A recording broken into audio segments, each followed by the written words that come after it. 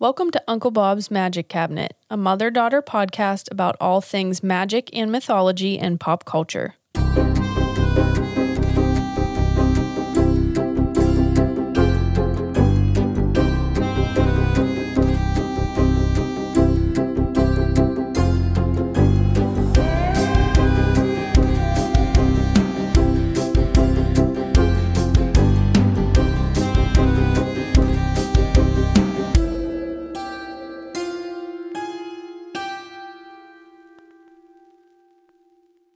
And we're on. What's going on? What's happening? Oh my gosh, wow. That was cute. Sing-song. Sing-songy. Yeah, what's going on? Speaking of songs. Yes. Okay, I have a funny little tale. You already know it, but I thought I would share it. I do. I keep sharing these stories that make me seem not very bright. I'm doing it to myself, but at this point, we're just going to ride with it, you know? So me and Jake were sitting there, and a little unknown fact about me, sometimes I just burst out into song. Yeah. I'm very sing-songy. Right. We'll just be laying there, and I'll sing what I'm thinking. Yes. Oh my gosh, it's embarrassing. But anyway, so we're sitting there, hanging out, and I just start belting Knights in White Satin. Yes. Okay, you know the tune. Love it. Okay, I had forgotten about the tune, and did? Jake has never heard the tune. Which is mind-blowing to me. Right, which led both of us to believe that I wrote that song lyric and just sang it. And he was like, "Did you just make that up?" And I was like, "Oh my God, I think I did." I think it's a hit. Hey, I didn't say that I may have been a little under the influence. It's a breakaway pop hit. Yeah, he was like, "That was really good. Like, what does it mean? What does Knights in White Satin mean?" And I was like, "I don't know." It just came to me out of thin air. To me. And he was like, "Yeah, and you had like a melody to it." I'm like, "I know." And then I was like, we're sitting there for like 15 minutes. I was like, hold on. I don't think I wrote that. I think it is a very popular song. But like for a split second, I just felt like I just wrote a breakaway pop like hit. a lyrical god. So that was nice. That is so funny. Yeah. So, what a bummer. Oh, well. So what else? So we actually got to go to the water the other day and take some time out of the day. Rare. Which is very rare, but so necessary. Oh my gosh. And I think you just get so wrapped up in the day-to-day, stuff that you got going on that you forget that you haven't done anything to ground yourself. Yes. And for me, I know that it's time when, because we talked about I got sick last week, right. And so when my immune system starts going, I got to get out into it's like nature. Your body is forcing you like, bitch. Time to take a rest. Get outside with the plants, girl. Yeah. So. Yeah, it's interesting. So I always thought that I was like equal parts air and fire in my birth chart. Right? Like we've talked about this because my 2 big Aries placements in my big 3, like that's weighted. Mm-hmm. I did some investigating. I am actually equal parts air and water. Ooh. Interesting. And if you know me, that's probably not surprising. I'm like emotional as hell. Yeah. Right. But when we were in the water the other day and I was like sitting in there and I had my toes in the sand and I was just listening to the water and feeling the wind and oh my God, I have never felt more connected to nature. I think maybe water is more important. Like I need to bring that into my space more often. Yeah, I love the water. I could literally hear the ripples in the water and the way it was going downstream. I could hear it talking to me. So I cute. was literally looking up at the leaves and in the trees and they were waving to me like, "Girl, where you been?" Oh, hey, friend. Yeah, you're adorable. But when you're in the water, it's so funny. Jake calls you like a mermaid because she is fucking like she falls over nothing. She trips like 29 times a day. Graceful. Not graceful at all. Okay. Nashville will live in infamy.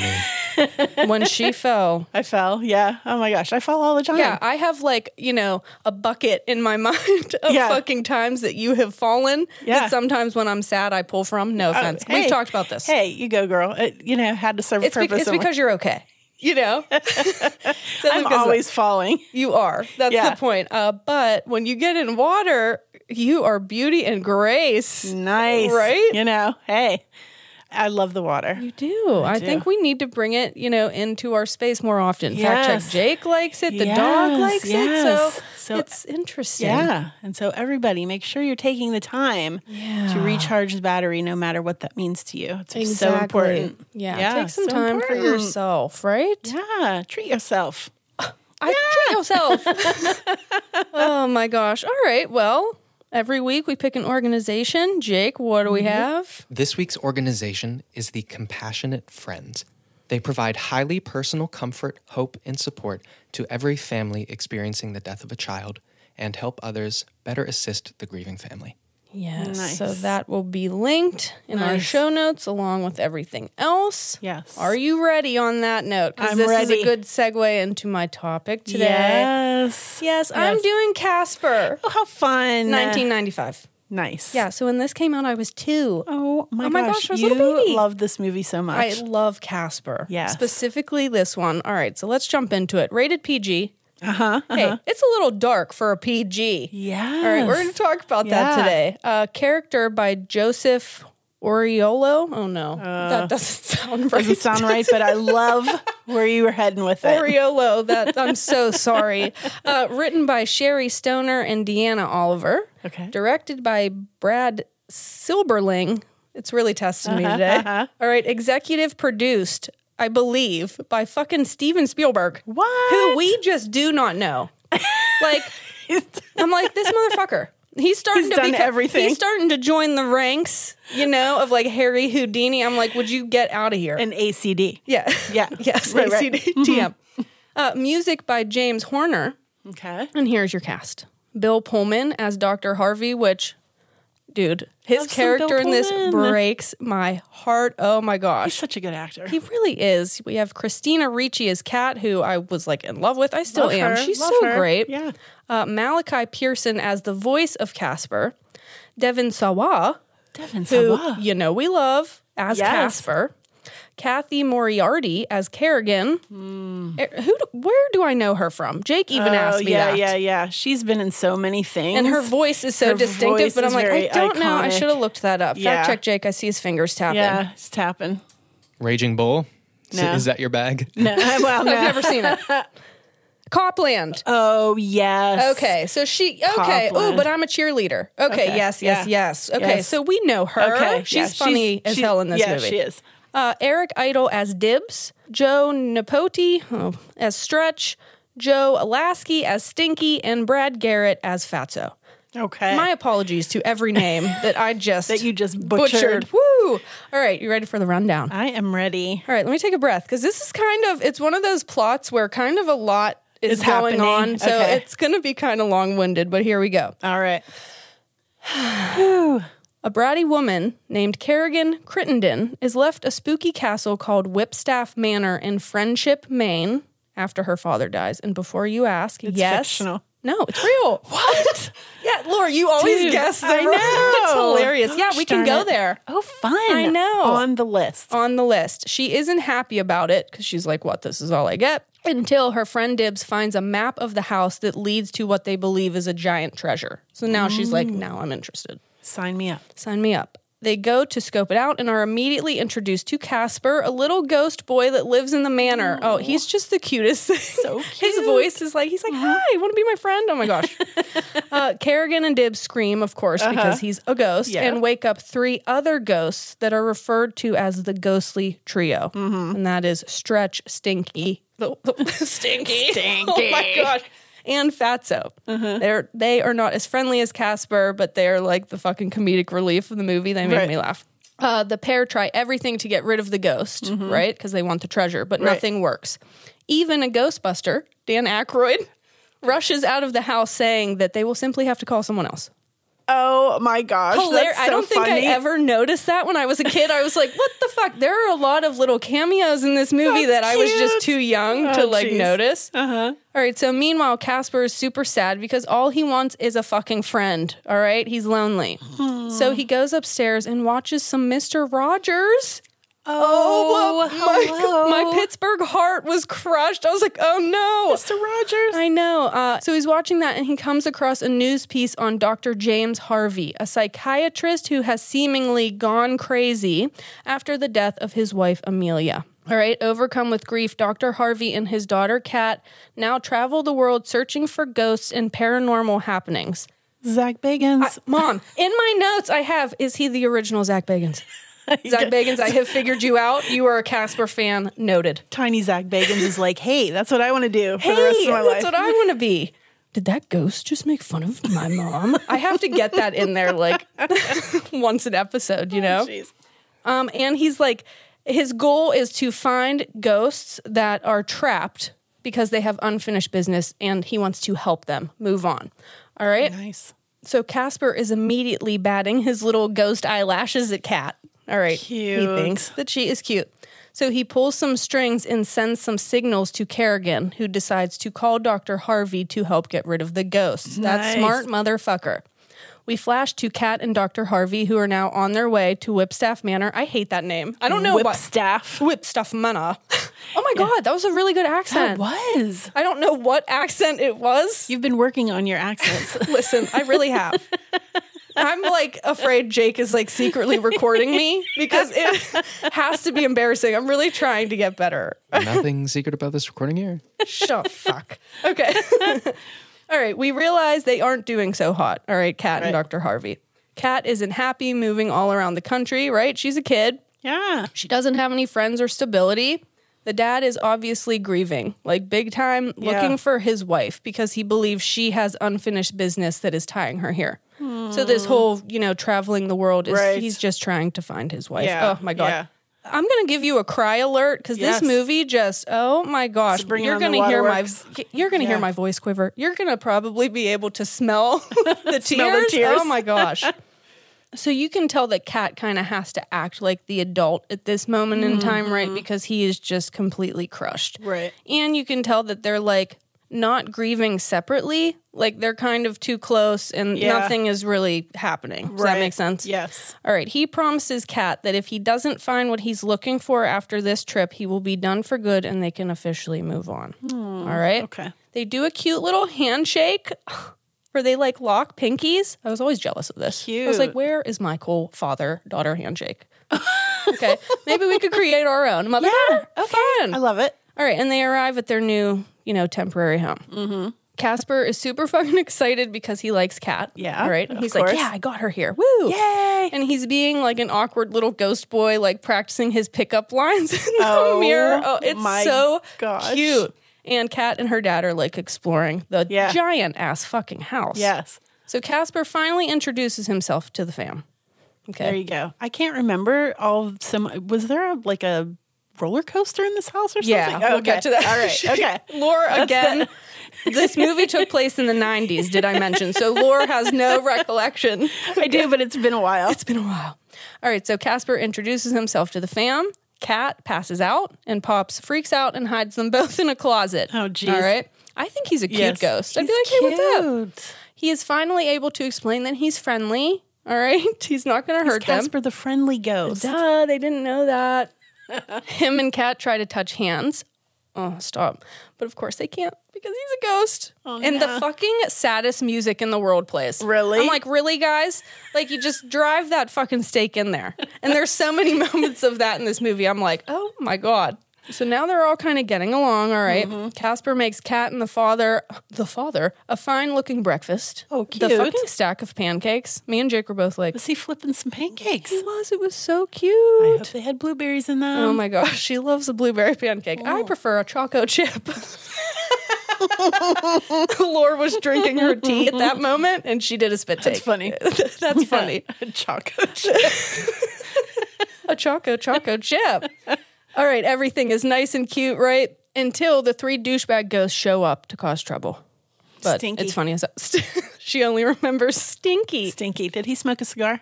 Probably. Is that why it was Stinky? Probably, I think so. yeah. Oh, okay. See, it's coming back to me It's now. all coming back to me now. Yeah. Don't make me break out into tune because I will do it.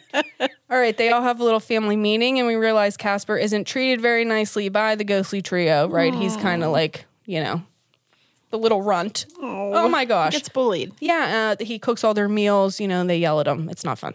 The trio tells Dr. Harvey that they know his deceased wife, Amelia. All right. And that if he keeps Kerrigan off their backs, because she's trying to, get them out of the house, that they will arrange a meeting between the couple.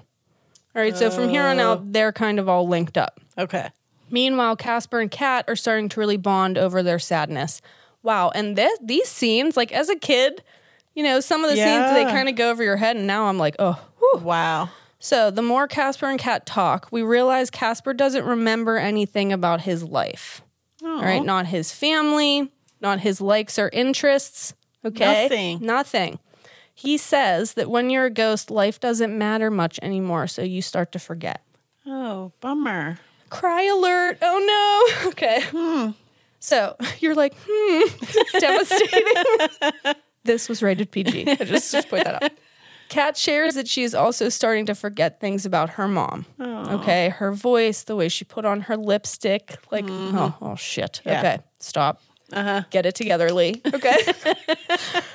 All right, let's go to Kat at school. All right, yeah, so there's a lot of cute moments there. All right. So meanwhile, at school, Kat offers up her new home, for the Halloween dance party headquarters. Ooh, fun. Because she's a new weird kid, no one likes her, and she's trying to score some Make cool some points. connects. Yeah, and the house is like spooky.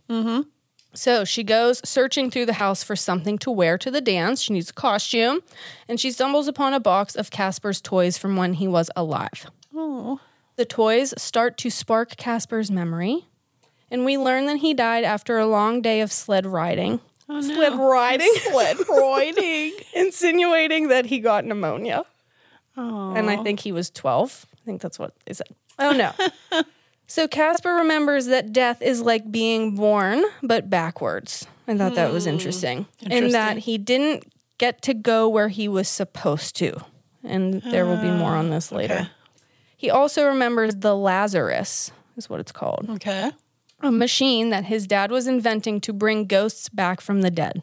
Okay, and they go to find it in the basement. And I was obsessed with this scene as a kid, and here's your roller coaster. Like, to get to the basement, all of this fun stuff started happening because his dad, had trouble getting up in the morning. He was an inventor. Yeah, so it's like a roller coaster, and it would, put on a shaving cream. And, do you remember this at all? I do. Okay, it's all coming back to her.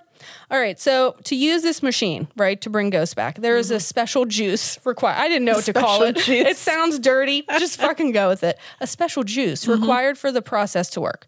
And there's only enough for one. One chance, motherfuckers. Yeah. There is a whole side story with Kerrigan and Dibs. Okay. Right, but I'm not going to go into that because it's just comedic, it's not that important.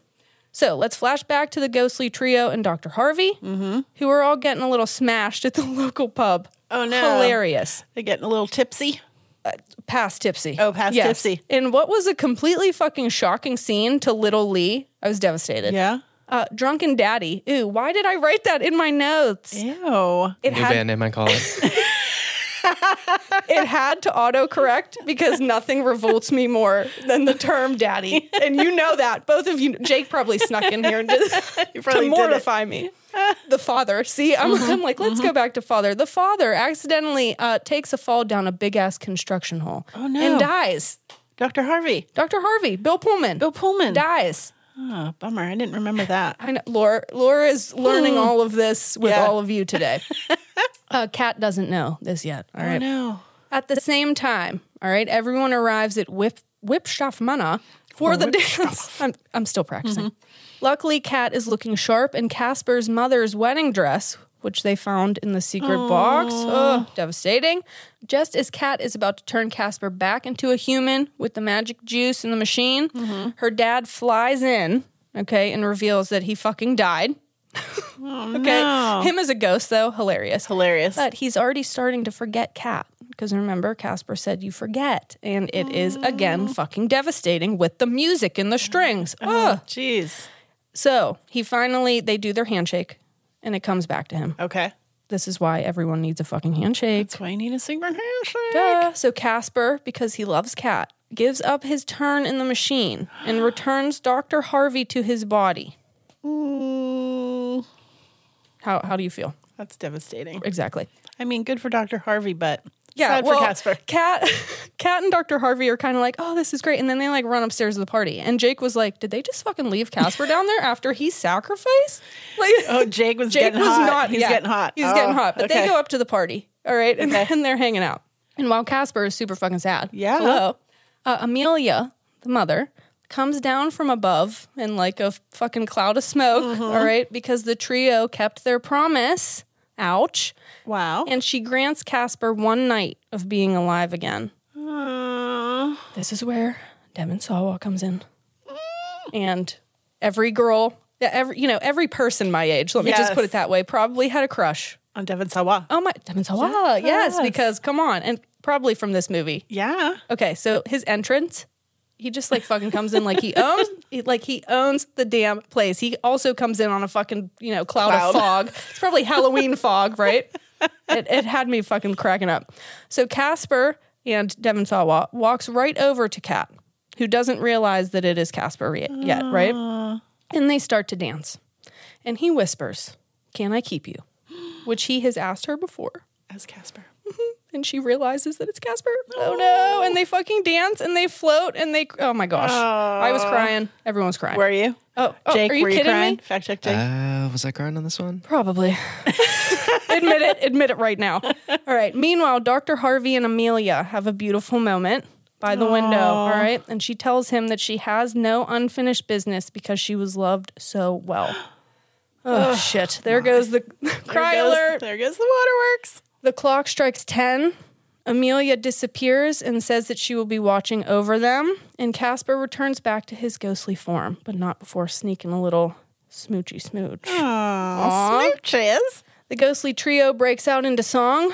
Nice. Every 90s movie needed a song moment. And everyone lives happily ever after, scaring away everyone at their Halloween party, and they're just dancing and living it up. So they just live in the house in Casper's. I think so. And, BFFs. Yeah, he's still a ghost. Right. She asked me before we sat down, she said, did Casper stay a ghost? I said, oh, Lord. Right. It's going to be okay, sweetie. We're going to teach you about it. All right, so let's talk about Casper, the friendly ghost. Yes. And then we're going to get a little sad. Okay. All right, so originally created in the late 1930s by Seymour Wright. All right, he came up with the character. What? Is it Seymour wrong? Oh, fuck. I thought Seymour Butts. I thought I pronounced right wrong, and I was like, how? How did I fuck that up? Oh, my gosh. And Joe Oreo. Oh, fuck. Mr. Oreo. Is this Mr. Areola? I hate both of you. Joe Oreo is back. Okay, he illustrated the character. Again, sir, I apologize. All right, Seymour Wright, not Seymour Wrong, worked as a writer, author, and inker. Like he inked cartoons. I thought that was cool. And it was supposed to be a children's book. Right. All right, but no one was grabbing at it. Okay. So the rights to the book end up being sold to Famous Studios Animation, which is part of Paramount Pictures. Okay. All right, and in 1945, Casper made his debut in a novel tune. Did you know? I had to look this up. Yeah, I don't know what that is. It's an animated anthology series by Famous Studios. Okay. Cool.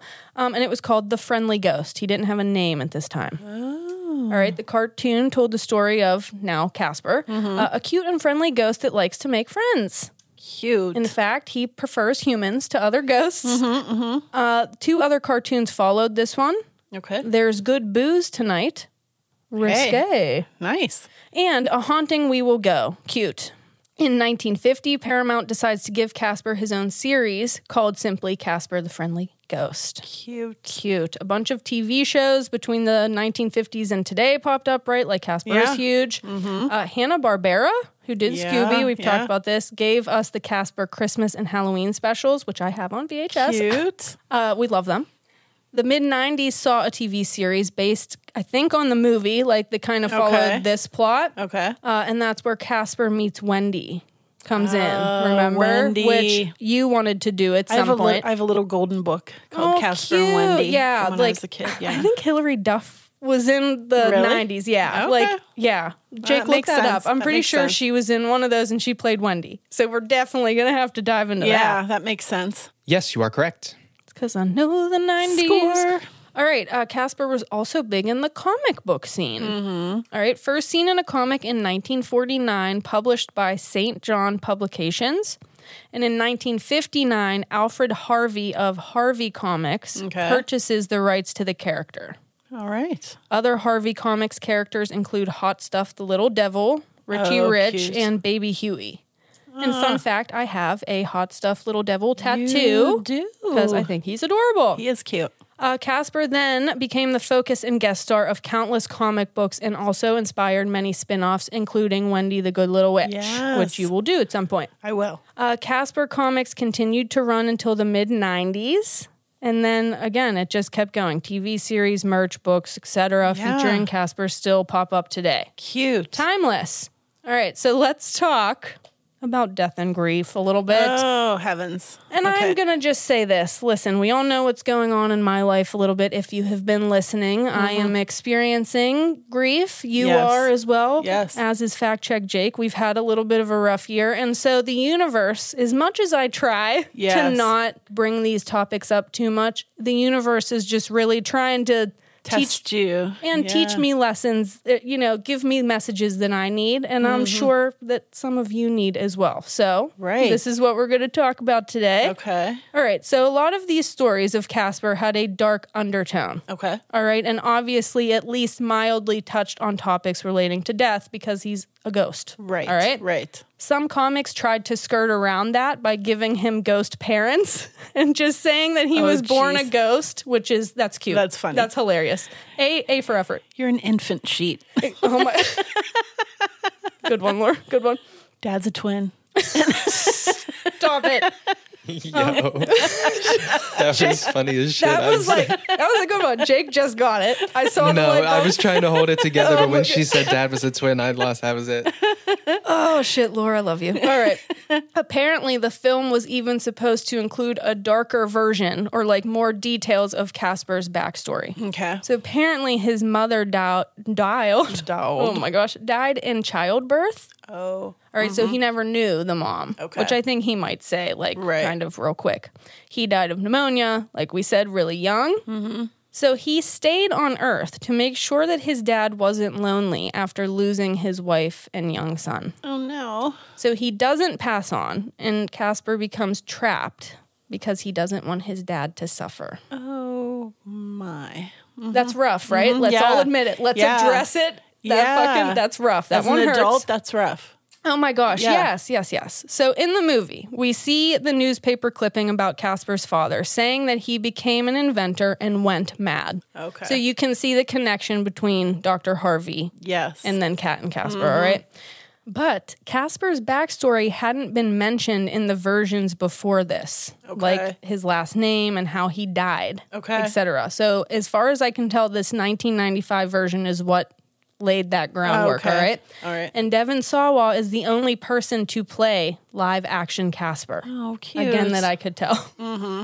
So this solidified that Casper wasn't just a friendly ghost who was born that way. He was a child that died. Yes. All right? Like this kind of, you couldn't shy away from that. Right. That is why the dancing scene is so emotional. Mm-hmm. And even as a kid, who maybe you hadn't dealt with grief as a kid, you could still feel the pang of that scene, right? Yeah. Because Casper never got to do these things while he was alive. He didn't get to be a kid. He missed out. Ow. Yes. Right? Yes. He won't be able to go on a date with Kat or get married, etc. That's why her wearing his mother's wedding dress is even more ow. Yeah. And these are the little details, I think, as a kid that might go over your head. Right. So death is an incredibly hard topic to understand and digest, right? For pretty much anyone, but especially children. Right. And I know from experience, I had a lot of death. Yes. Yeah, a lot. Mm-hmm. So Kat and her father are dealing with it in their way, right? They lost a big player on their team. Right. Kat, her mother, Dr. Harvey, his wife, their whole world is turned completely upside down. Mm-hmm. But Casper is also faced with the grief of his own death. Right. Which I don't think is something that, you think about that often. Right. And he has some shit to work out. Wow. I know that, right? Yeah, yeah. And then his dad is gone. Right, yeah. He's grieving, and he never got to know his mom. But, when you meet Casper, he doesn't remember anything about himself. So then when he starts, it all comes back. He's going to have to grieve that. Right. So when Kat and Casper collide, it's like two lost, lonely souls bumping in the night. Yeah. Okay, they each needed a friend and a companion, and to know that they weren't completely alone. Right. Because Dr. Harvey couldn't be there for Kat. Right. Right? Yeah. Which is the exact message that the film gave to a lot of younger people, myself included. Mm-hmm. Because, I feel like I've brought up a lot of these topics. Right. Because, like, I like movies that are kids' movies, but they speak to kids kind of like they're adults. Right. Because, yes, can you watch Casper? And if maybe, like I said, you hadn't experienced this stuff as a kid, can you watch it and be like, yeah, this is a story about a cute ghost and it's cute? And absolutely. Yeah. But if you were a kid that has gone through some of this stuff, through loss and grief, it's going to be a different movie for you. Yes. Right? Yes. And it gave people, a safe place to feel those emotions. All right. Casper and Kat were able to finally deal with some of the trauma and memories that they had hid from themselves, right? Because they were safe together. Right. Which is, again, right. Like, and this is the power of pop culture, man. Yeah. Like, we say it all the time. We say it all the time. This movie didn't shy away from the topic of death, but instead created a safe and entertaining space for people of all ages. Yes. To maybe, like, talk and feel these emotions. Yeah. Like I said, I was a sad kid, Yeah. all right? And I could see parts of myself in Kat.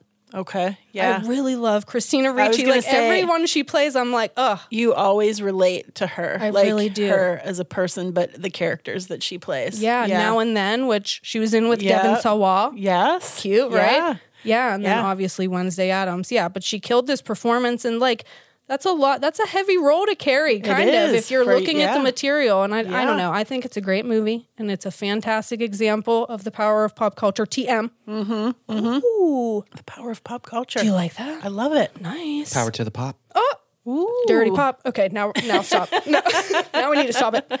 But yeah, I'm like, you could probably hear my voice quivering. This is a very heavy topic. And again, these were lessons that now as an adult, this was a movie I loved as a kid. Yeah, and you're thinking, oh, this is just going to be fun and light. Yeah, like I knew as a kid that it, like I said, it did give me a safe place. Like I knew that I felt a lot of similar emotions, but now as an adult, I'm like, oh, okay, here's like, Here's what they meant. Yeah, and then like looking at Dr. Harvey, kind of like, when I was a kid, I'm like, oh, I can really see Kat's perspective. And then now as an adult, I'm like, oh, Dr. Harvey, man. Yeah. That's rough. That's rough. Yeah, and then Casper, like thinking about how, like in my belief system, you're going to have some shit probably to work out on the other side. And he died in a bad way. And that's, you have to grieve that too. And there's just, it's heavy. Yeah, it's very heavy. A lot of things to think about in that. Exactly. Yeah. But I like movies like this that, open the door. Yeah. And because, obviously I need to talk about these things right now. This is kind of like my therapy. The universe keeps forcing me to like. Yeah, because you're trying not to. I am. I am. Well, because I don't want to, the world is sad enough. And, what has happened, in our lives the last year, it's very sad. And I don't want to put that, we're here to entertain and to, but, if you have been listening to us for long, long, I assume that you also maybe want to know that, we're also just real people who feel real emotions and we're going through similar things and we're with you and we understand. And I'm glad that we can share like these powerful stories, right? Because it's just Casper, right? Through pop culture. A lot of people can think that that's just a silly Halloween movie, but it can be, but it can also, these things are important. Yeah. Damn it, these things have meaning. You are correct. Yeah. So that is Casper. Would you like some fun and random facts? I would. To lighten the mood. I would. All right. So Kat and Dr. Harvey arrive at the manor the night of a harvest moon. Cute. We love that. The set design, specifically the manor, is super, super interesting. Yeah? Yeah, that I don't think I really noticed as a kid, but I'm like, ooh, like there's a lot of stained glass and a lot of cool, like spooky details. I think it's an underrated castle. Yes. From Halloween movies. Yeah. Harvey Comics tried to sue Columbia Pictures because the Ghostbuster ghost looked too much like one of the ghosts from Casper, which if you kind of look at it, you're like, interesting. But they lost. Yeah. Bummer. Okay. Tennis balls were used in place of the ghost during filming. hilarious. Can you fucking imagine having to cry to a tennis ball? That would be difficult. Yeah. Yeah. Or like Tom Hanks when he had to cry to the volleyball. Wilson! What the fuck? Right. You really have to dig deep there. Yeah, you got to go deep. Yeah. Exactly. This is one of the first films to have a full computer-generated character as the lead character. Oh, cute. Cute, right? Yeah. Like I said, Friendship, Maine is a real place, and it was used for some of the filming. So add it to the fucking list. It looks gorgeous. Speaking of Maine... There was a nice little nod to spooky, famous Maine resident Stephen King in the film. I appreciated that. Yeah. Mm-hmm. Cool. Christina Ricci was like, this house would be perfect for Stephen King. And I was like, oh, I like that. Love it. Whipstaff Manor, the castle, can also be seen in the Everybody music video from the Backstreet Boys. I know Lord, I didn't see that. Do you know who the Backstreet Boys are? Unfortunately, I do. Yes. I'm going to need you to swallow that disgust I hear in your voice. But I know people will appreciate that because that Everybody music video was iconic. It's like a Halloween. They're all dressed up as like, Mom, you're not interested. All right. Anyway, Jake said that the score is slapping. Is it slapping? I quoted him. He said the score is slapping. Slapping. Yeah. Oh, so wow. there you go. It is a beautiful score. There's a lot of like cute and whimsical, and then there's ones that are going to make you want to cry for 10 hours. But that's the power of a good score. That sounds good. And it's not even Danny Elfman. You know what? It sounded like him. And I went to Google and I was like, if this is fucking Danny Elfman. It wasn't, but very similar. A similar vibe that I really appreciated. Gotcha. So that is Casper. I love it. Oh, thank you for sharing. I know that was a toughie for you. It feels good though. I hope that it was still enjoyable. Like, you know, I hope this helps some people too. We'll be back to like, you know, dick and fart jokes next week, I hope. But well, that's the thing is you don't know when you take on these topics what the lesson is going to be and where it's going to lead you. You don't go, oh, I think I'll do Casper because I want to talk about some sad shit. Well, no, it's I will link a bunch of articles of people who this is a very common theme. I mean, it's a darker story when you really look at it. So it's, you know, it just kind of led me there. Like I said, that universe is really, she's trying to give me a message. I get it. Yeah. Well, you got to work through some shit. I do. I get it. I get it. I'm going to sit back and drink my tea. Yeah, drink your tea. Well, I'm up to bat. Yeah. I'm excited. I'm just trying to figure out the damn, technology. Right. I'm like, what's my... We'll see you in 10 minutes when she figures it out. All right. So I, today, am doing The Raven. Ooh, yes. Right? 2012 American crime thriller. Ooh, American crime thriller. I love when you do spooky things. Yes. Yeah. It's not very often, but, you know, sometimes. It's a nice little treat. Directed by James McTeague, produced by Mark D. Evans, Trevor Macy, and Aaron Ryder, and written by Ben Livingston and Hannah Shakespeare. Oh, Hannah Shakespeare, nice. Right? Yeah. She's doing Poe, and it's Hannah Shakespeare. Oh, okay, Lord. Nice. So, $26 million budget. Okay. 29.7 at the box office. Was it a clinker? It was a clinker, a real stinker. Right? A clinker, a real stinker. Was a stinker. Oh, no. On Rotten Tomatoes, it holds a 22% rating. Why did you just go New Jersey on Rotten Tomatoes? What did you say it had? I got distracted. 22%. Oh, shit. That's not good. One critic stated that the movie ruined the legacy of Edgar Allan Poe. Oh, come on. Right? Are you kidding me? Well, I love this. Roger Ebert stated in his review that he had high hopes for the film when he saw John Cusack's name attached because he would make a great tortured, brilliant, lashing out to the cruel world Poe. However, that's the historical Poe, which was not the direction that the movie took. And it is more of a melodramatic Poe calling for the acting talents more suited to Nicolas Cage. No, you did not. Did you fucking That's exactly just say that? what he said. She's like, I read it verbatim. I did. He fucking said Nicolas Cage. Wow. It's so funny. That's a roast. Because you can see it. You can kind of see it. Okay, you can. Hey, I thought he did great. So, John Cusack's performance seems to be the highlight of this movie. For sure. Right? Now, look. Let me tell you something. Uh-oh. John Cusack could sit on a chair reading a telephone book, and I'd be like, bravo, Oscar-worthy. You did. Oscar-worthy. You fucking have done it again. Nailed it. You son of a bitch. Nailed it, John Cusack. I'm excited because I think he is the most we've covered a specific celebrity. I think he's been in the podcast. Is he more above than Matty L? He's above Matthew Lillard. Are we about to do a battle? Are we about to do the battle of Matty L and Johnny Q? Yes, we are about to do a battle. You will lose. Okay, sorry. I don't think so, because I still got Hot Tub Time Machine in my docket. I've got some shit in my back pocket. We just rhymed. I don't know what's going on here today. In the docket and in my pocket. Do we have a gas leak again? Something's up. All right, so here's your cast. Okay. John Cusack is Edgar Allan Poe. I'm already in. I'm sold. I'm sold. Again, Oscar worthy. Alice Eve as Emily Hamilton. Luke Evans as Detective Fields. Brendan Gleeson, who is Captain Charles Hamilton. And I was like, where have I seen him before? Mad-Eye Moody in Harry Potter. Yes. Right? Yep. Kevin McNally as Maddox. Oliver Jackson Cohen as John Cantrell. Hey! And I was like, he looks familiar. Oh, he's Luke Crane from The Haunting of Hill House. We love him. He was very young. Jimmy Yule as Captain Eldridge and Sam Hazelden as Ivan. Is that it? Well, I could go on, but, just getting the key players in there. Gosh. All right, so here's the plot. Okay. The film is set in 1849. Ooh, going way back. All right. And poses a fictional account of the last days of Edgar Allan Poe. Okay? So you said fictional. Fictional. So let me recap a little bit because you've already tapped on Poe. I have. Earlier, so you can go back and listen to that episode. But just to catch everybody up, Poe was on a trip from Virginia to Philadelphia to edit a book for a forgotten poetress named Mrs. St. Leon Loud. He stops off in Baltimore. Not sure why. Many different, ideas of where am I going with that?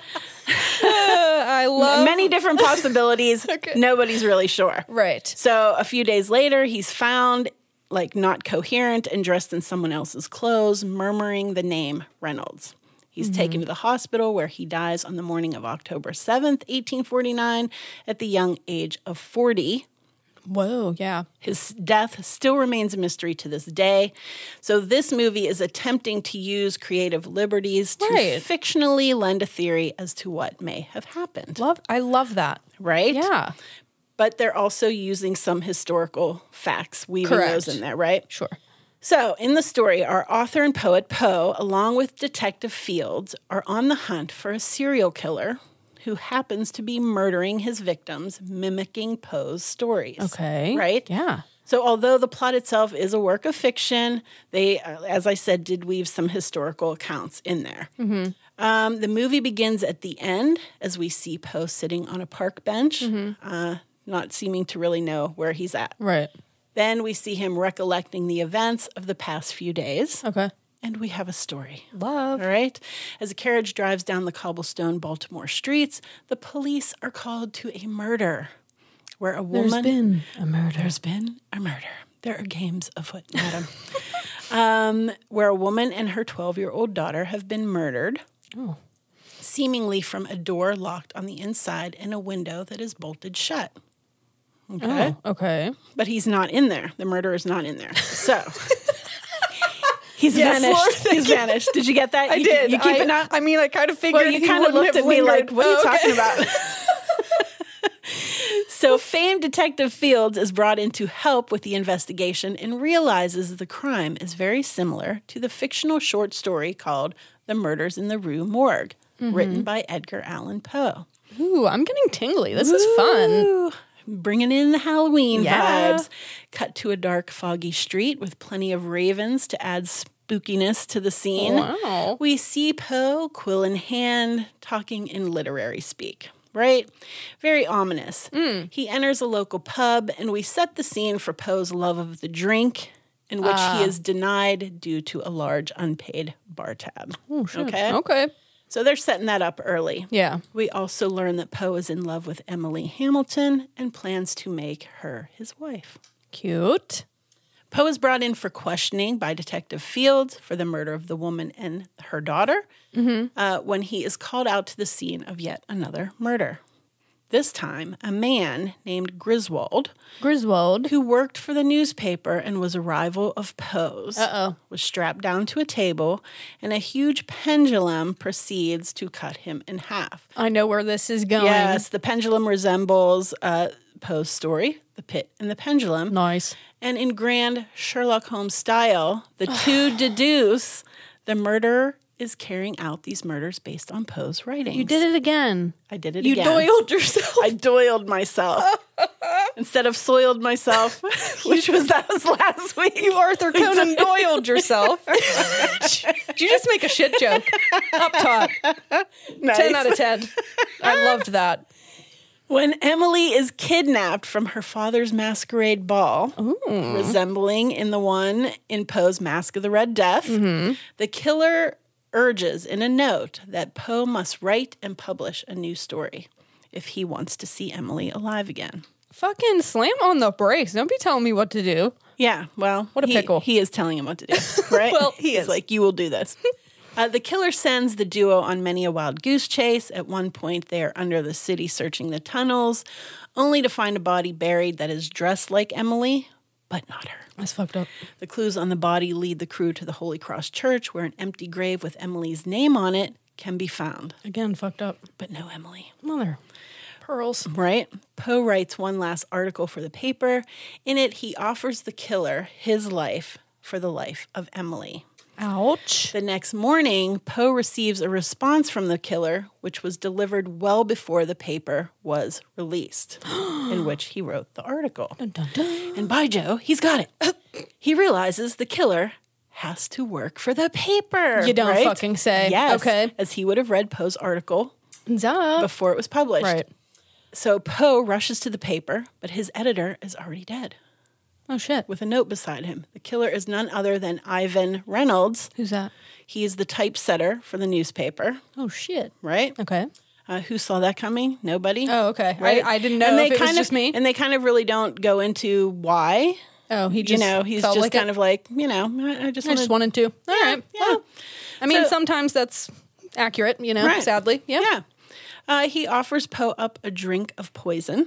Great. After Poe imbibes the cocktail, Ivan quotes the telltale heart, letting Poe know that Emily is buried beneath the floor of the printing house. Oh, yes. Right? So Poe rescues Emily, and they share a final moment as Poe wanders off to the park bench to spend his final moments. Mm-hmm. Here he is found by a man who recognizes the famed writer, and when he asks Poe if he is okay, he gathers enough strength to say, tell Fields his last name is Reynolds. Do you know what I love? What? Every time we mess up a word, it's like when we're trying to deliver like a key moment. A key moment. And we just can't do it. Screwed up. Every time. Right? Yeah. That sucks. Didn't pack the punch I was going for. Right? Poe dies, and Fields makes the connection of the message Poe was trying to get to him before his death. Ivan thinks he's home free, but is met on his getaway train by Fields, who shoots him point blank range. Nice. The end. Right? Okay. So I thought that was riveting. Wasn't it? I did. I thought it was really good. I thought it was a good fictional take on, what was happening to him in these, obviously a little outlandish, but still, I thought it was cool. It's a fantasy film. Okay. Yeah. All right. So we ready for a little fun facts? Okay. Sure. All right. Okay. So the title of the movie is named after Poe's The Raven. Of course. Right? Written in 1845, and his most famous work, and the poem that would garner him with the national fame. Yeah. So that's what I talked about. That was an early ass episode. Yes. You're going to have to go way back. Yeah. So go learn about ravens in this poem. But he was paid $9 for this poem. Sucks. Although set in Baltimore, the film was made in Hungary and Serbia and featured a mainly English cast. Very cool. Making John Cusack the only American in the main cast. Wow. All right. The first trailer for the film was released on October 7th, 2011, 162 years to the day of Poe's death. Whoa, cool. Mm-hmm. The words Poe utters at the end of the movie, "May God have mercy on my poor soul," are the actual reported words that his last words. Yeah. So the three main stories that they refer to in the movie are Murder in the Rue Morgue. right? Yeah. Published in Graham's magazine in 1841, is considered one of the very first detective stories. Really? Oh. Mm-hmm. The police baffled at the murder of a woman and her child, where a murderer has escaped from an apparently sealed room.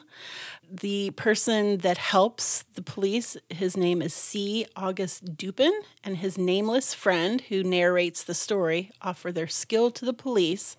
So through a stunning interpretation of clues left at the scene, identify the murderer. Nice. Right? Mm-hmm. So this story would begin an entirely new genre of fiction, and the character of Dupin can be seen reincarnated in Sir Arthur Conan Doyle's Sherlock Holmes, as well as Agatha Christie's Hercule Poirot. Oh, yeah.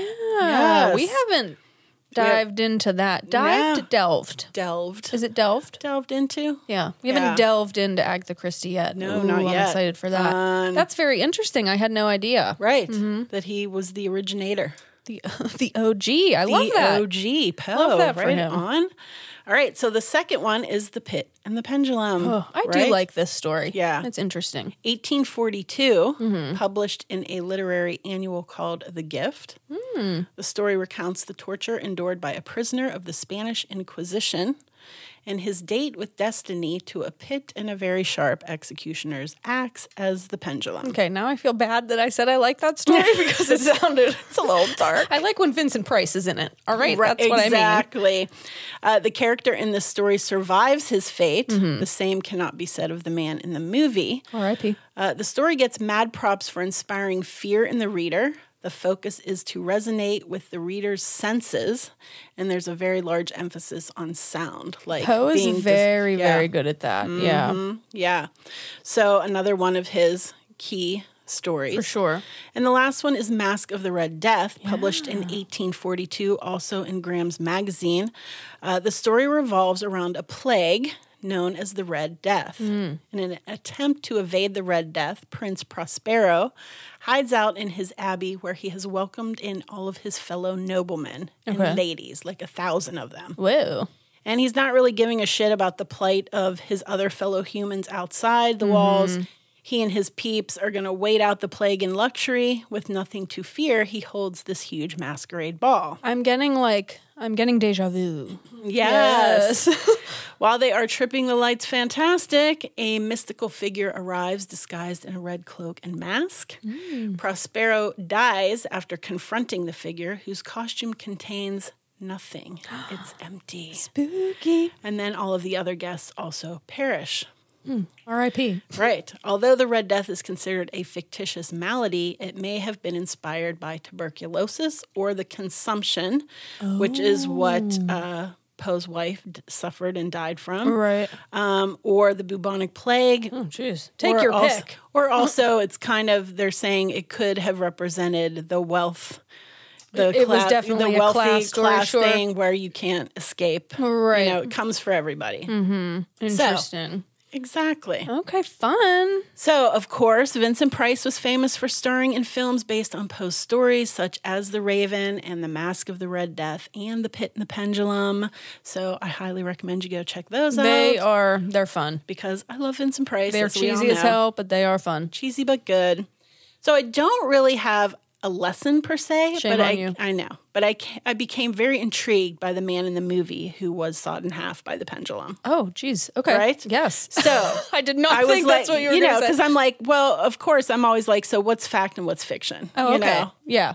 So I was just curious. So he is a real person. What do you mean? Yeah. So the guy in the movie that gets sawed in half by the Pit and the Pendulum, they referred to him as Griswold, and they say that he worked at the paper and was an enemy of Poe. Like, they mentioned that in the movie. Okay. And so I was like, well, I wonder who is this person? And he is actually a real person. Oh, interesting. Yeah. Okay. So I did some investigating, and here's what I found out. I'm so excited, Laura.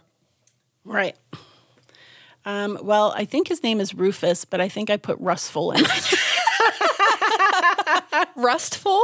Rustful. I just said autocorrect. I don't know.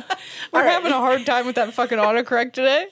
Rufus Wilmot Griswold, literary critic and editor, was indeed Poe's greatest foe. Interesting. Right? Okay. The feud began in 1842 when Griswold published The Poets and Poetry of America, which included 3 of Poe's poems. Mm-hmm. At the time, Poe himself was already well established in literary circles as a writer and also a critic himself. Mm-hmm. Poe was very upset at what he thought was a very, lukewarm review of his poems. Oopsie. And that he only put in 3 poems, right? Wow, how dare you? Yeah, how dare you, Griswold. To add insult to injury, the relationship soured further when Poe resigned from Graham's magazine, which he worked, and was replaced by Griswold, who was then paid more than Poe. Ooh, ouchie. The last nail in the coffin was that both men had the hots for the same woman, Frances Sargent Osgood. Nothing came of it for either man, but it added to the tension between the two. Okay. I love triangle. Yes, a trifecta.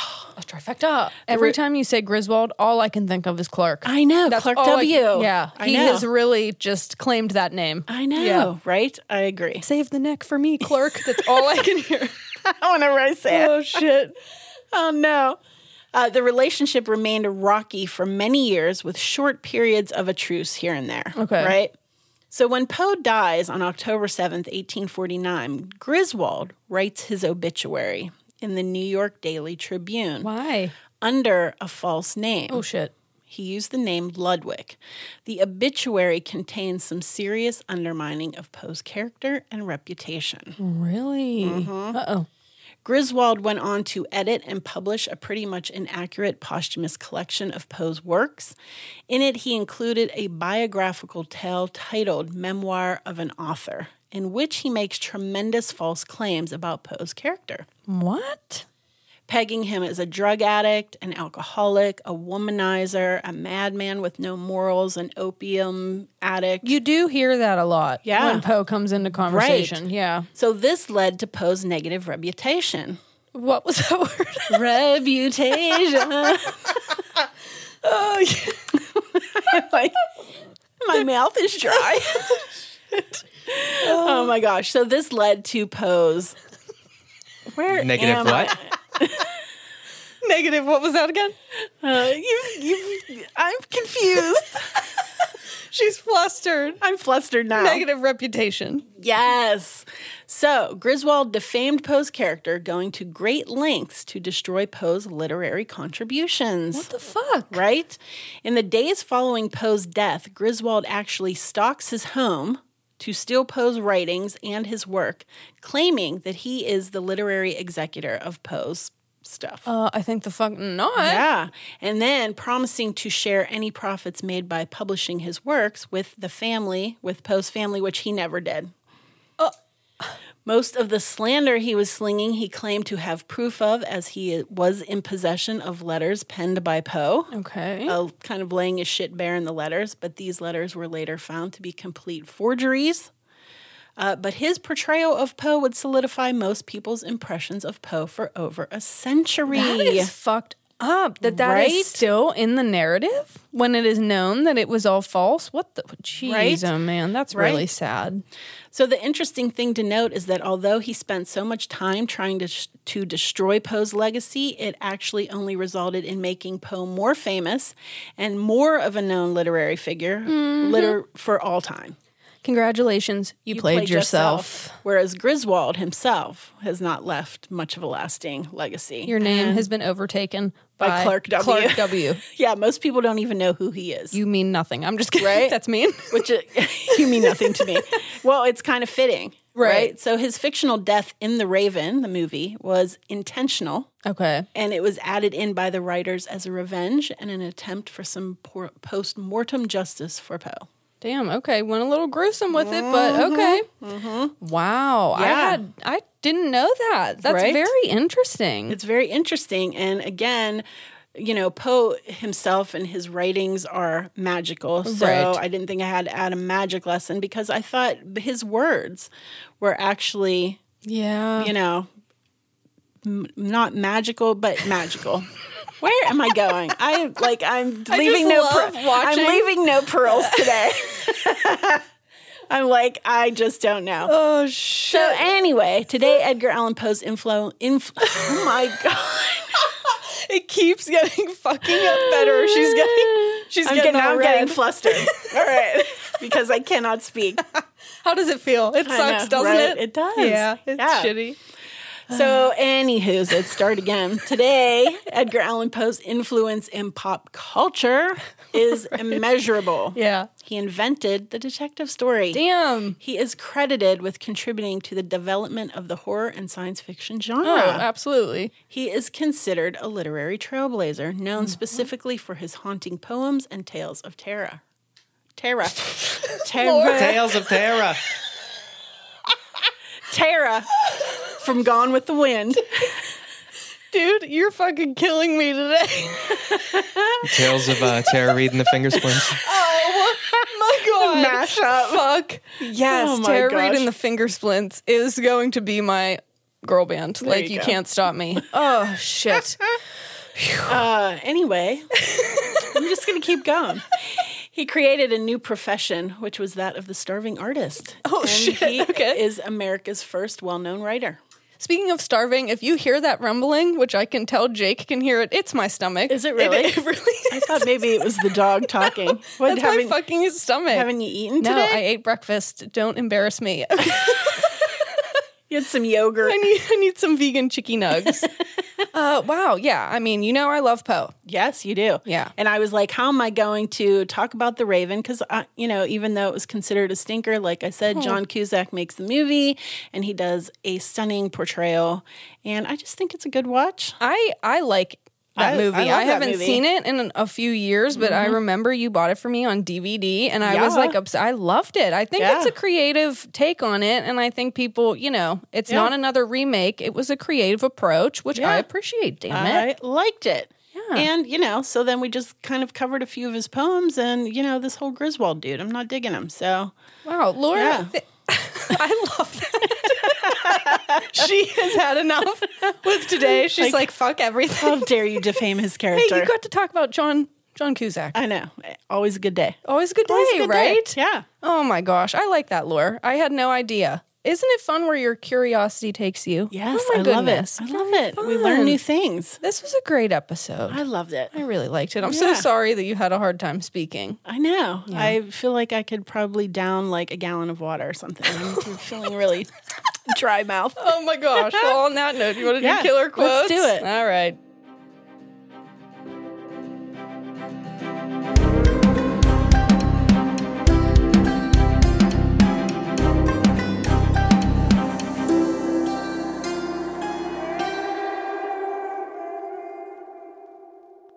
I already said it, but I'm sorry. It's Can I Keep You? Because I just think that is the most heartbreakingly, beautifully sad quote ever. That's powerful. It is powerful. Devin Sawa, you delivered it. 10 out of 10. That was Nanook's way of also saying 10 out of 10. 2 enthusiastic thumbs up. All right, here's my killer quote. Okay. All that we see or seem is but a dream within a dream. Mm-hmm. Yes.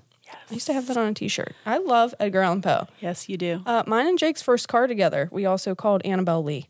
Because I'm kind of a Poe nerd. You are a Poe nerd. I am. You are. You've got some really I'm nice gonna Poe own that. books. Thank you. do. Yeah. I appreciate that. Yeah. All right. Well, another one in the fucking books.